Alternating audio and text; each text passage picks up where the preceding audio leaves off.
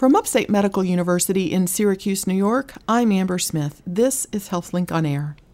Today we're going to learn about a nonprofit group in Syracuse that's dedicated to improving the lives of those affected by mental illness.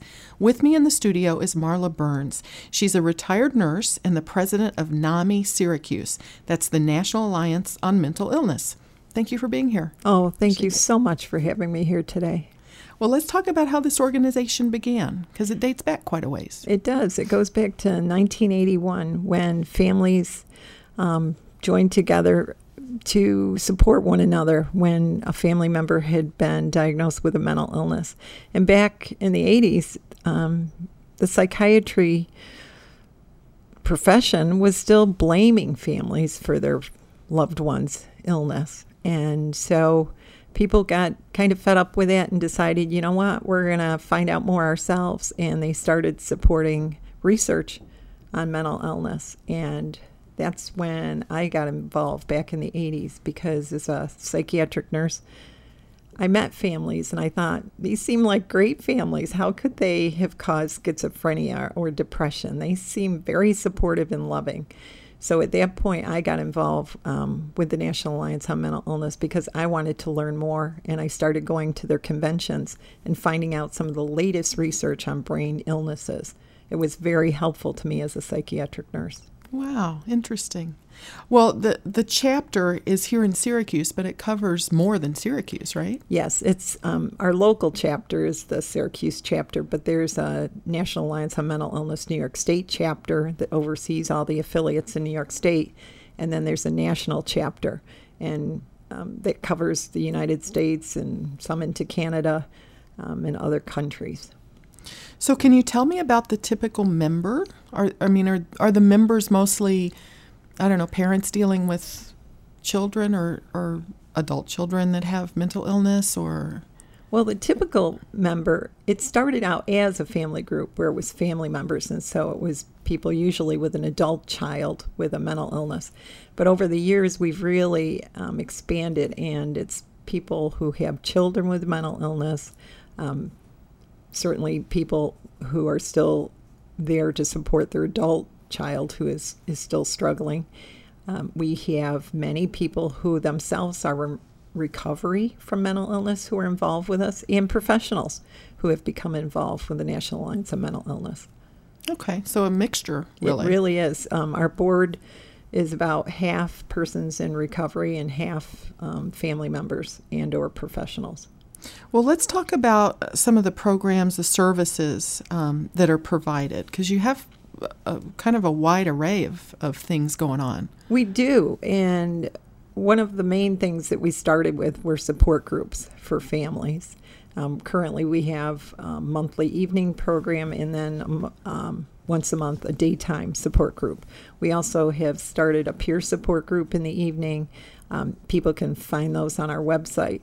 Something else that we've really expanded is our Speakers Bureau, which we've always been willing to go out to talk to organizations, churches, schools, but now we have really specific programs. We have one program called Ending the Silence, and it's really geared towards middle and high school students to talk about what are mental illnesses, what are some of the warning signs, and how often these illnesses strike, that these are not strange or weird things. These are medical illnesses, and they affect many people.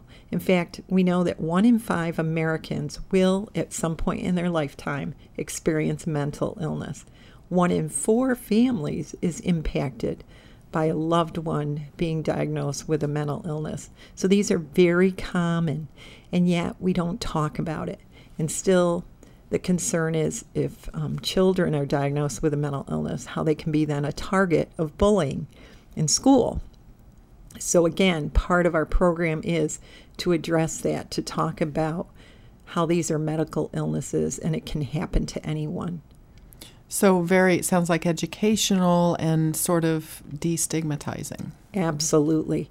And I think that's probably my main mission, is to educate. That if people have knowledge and realize that these are medical illnesses, to know what the warning signs are, to know that they're treatable, that helps fight the stigma. And certainly I think one of the most important things has been for people who are in recovery from mental illness to tell their stories. And I think what you're seeing now more and more on especially social media, you've got athletes coming out who are saying, I've been dealing with depression all my life, or authors who are saying, I've been dealing with obsessive compulsive disorder, celebrities who say, I've had a depressive episode before and this is what happened to me, singers who say, I have bipolar disorder.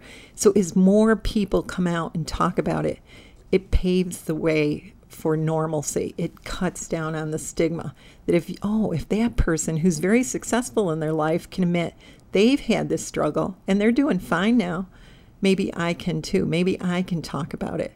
And I think I'm really grateful to the peers who are on our board of directors because they go forth every day with a great deal of courage talking about their struggles and their triumphs of dealing with a mental illness. At different schools and other organizations, right? Yes. Well, and reaching out to other people who are just in the throes of their illness so that they know, it's going to get better. What is the crisis intervention training? The crisis intervention training is to address first responders, police officers, EMTs, what happens in a mental health crisis? How can they deal with it? Unfortunately, a person with mental illness is more likely to be shot by the police. And part of that may be if a person's in the midst of a psychotic episode, they aren't really hearing what the police officer is saying to them. They're not really comprehending, to drop that knife or to step away or to follow an instruction. So the crisis intervention training is really to equip police officers with how to approach a person who's in the midst of a mental health crisis. It's about calming techniques. It's about giving space, time, connecting with family to help intervene. And what we're seeing is a really positive response. Police officers don't want to be in a situation that turns bad or catastrophic. They want to help people. And police officers have been very responsive to this training. It's a week-long training for them to be equipped to better handle mental health crises in the field. And Syracuse Police Department has been wonderful about it. All the local police have really grasped onto this. They really want the training. They want to know what to do.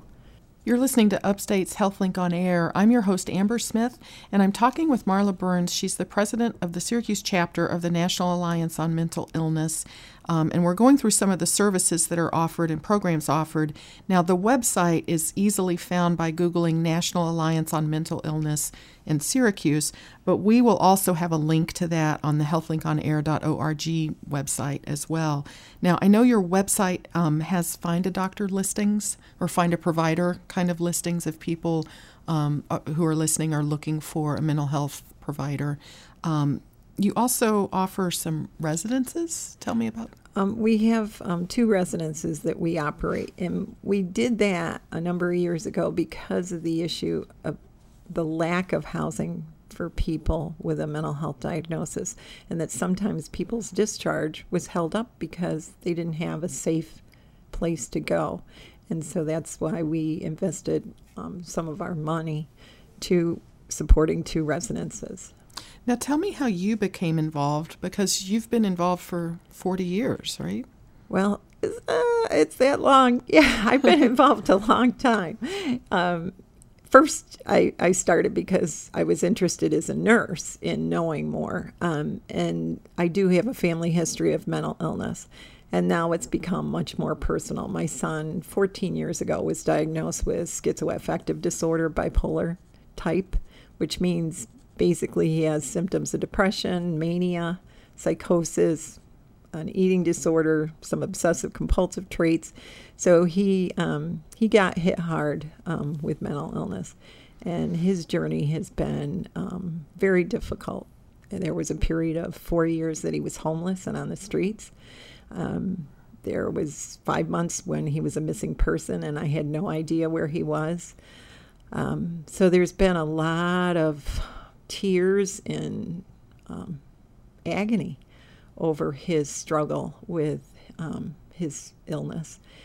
Fortunately, he has started to accept treatment 4 years ago, and he's doing well now. He has his own apartment. He has friends. He works on his music and his art. And we have a relationship again, because there were times when he was so ill, he didn't even know who I was. Wow. So you come at this, you've got a professional background, but you've also got a very personal experience with this as well. Oh, yeah. It's very personal. And that's what I think all the families bring to the table, is that we have been on this journey, and we want to make it easier for the next family, because families, when mental illness strikes, they're bewildered. They don't know where to turn. They don't know what to do, who to call, who do I talk to. What families say is this isn't the kind of illness that then your neighbor brings you a casserole because somebody in the family is sick. This is the kind of illness that people are afraid to talk to other people about, because they're afraid of the shame, the stigma that it will bring to the family. And that's why we want to speak up. That's why we want to break down those barriers of stigma, so that people can get more support from their natural support network. But in the meantime, that's why we're here, is that we are families that know exactly what you're going through. So call us. We can talk to you. We can listen to you. We can be the shoulder you cry on. And we can help you in this journey finding help for your loved one, coping strategies for your loved one, coping strategies for yourself, because these are not easy illnesses to deal with. Again, though, sometimes a depression can be a mild depression, or it can be a severe depression and lifelong.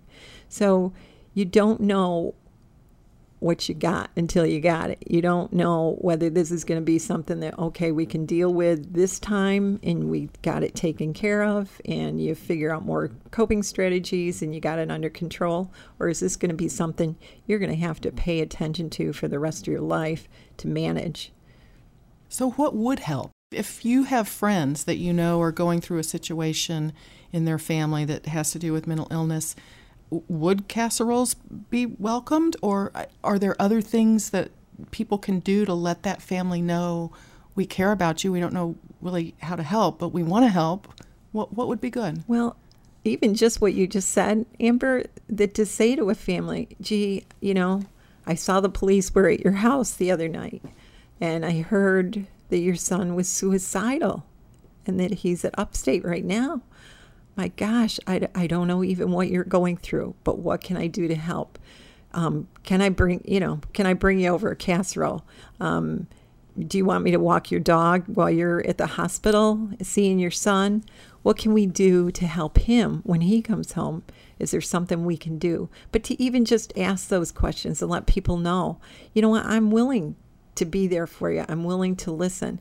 And what happens, the more that I talk about my experience with my son, and I've had a depression myself, and had great supports and was able to get through it and develop better coping strategies and ways to take care of myself, that then I know what people are going through, and I can say that to them, and I can say, you know what, I can listen to you. I can help you find other resources. And people come up to you. I wear this pin about that mental illness, it's not a character flaw. People will come up to me in the grocery store and say, oh, well, I've had a depression before, or I have a cousin, who died by suicide. So I think the more you can be open about it, then people feel safe approaching you and talking about their own experience with mental illness, whether personal or a friend or a loved one. Well, I know some of what's discussed in the Ending the Silence program covers sort of the warning signs of mental health conditions. So I thought, can you kind of go over those with us? warning signs of mental illness can be quite subtle. And sometimes what's the first thing is can be a change in your sleep pattern, having difficulty sleeping or sleeping too much. Or a family might see that they're normally very engaged teenager who loves to be going to dances and be involved in sports now has lost interest in those things that used to be important to them. So losing interest in the things that you always had a passion for. Changes in appearance. Somebody who's normally kind of meticulous about how they take care of their hair and their makeup. Now they've kind of lost interest in doing that. People saying, I'm depressed, or I have no energy anymore. I feel rotten. People who find that they're getting anxious and worried, and they can't really sort out where is that coming from. So it's feelings that change. People may start having the trouble sleeping, changes in appetite. People can lose their appetite, or else they can start eating more.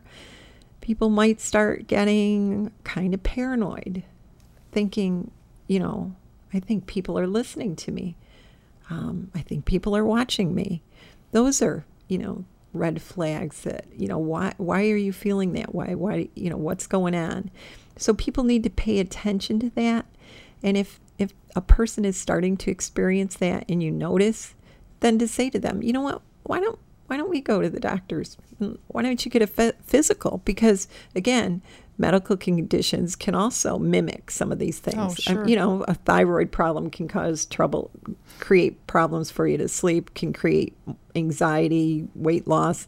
So let's get those things checked out. And the wonderful thing that has happened in the last few years is that primary doctors now ask about depression, ask about the sleep disturbance, ask, are you under a lot of stress? So they're inquiring, they're opening that door so that people can talk about their mental health along with their physical health, because all of that is tied together. And anytime that people are starting to feel something different about themselves, they should go to their primary doctor, get a good physical, get some blood work done, see what's going on. Because the other thing that we know is that people who die by suicide, 50% of the people that die by suicide within 30 days had seen a medical professional. They knew something wasn't right. And yet, maybe nobody asked about, have you had thoughts of harming yourself? Again, to open that door to find out, is that what's going on with this person? And it's important that people ask about that. If they see changes and think maybe their loved one is depressed, to ask, are you having any thoughts of harming yourself? It's not going to cause the person to commit suicide. It may actually be the lifeline that they need to be able to talk about what's going on. Well, thank you so much to my guest, Marla Burns from the Syracuse chapter of the National Alliance on Mental Illness. This has been Amber Smith for Upstate's HealthLink on Air.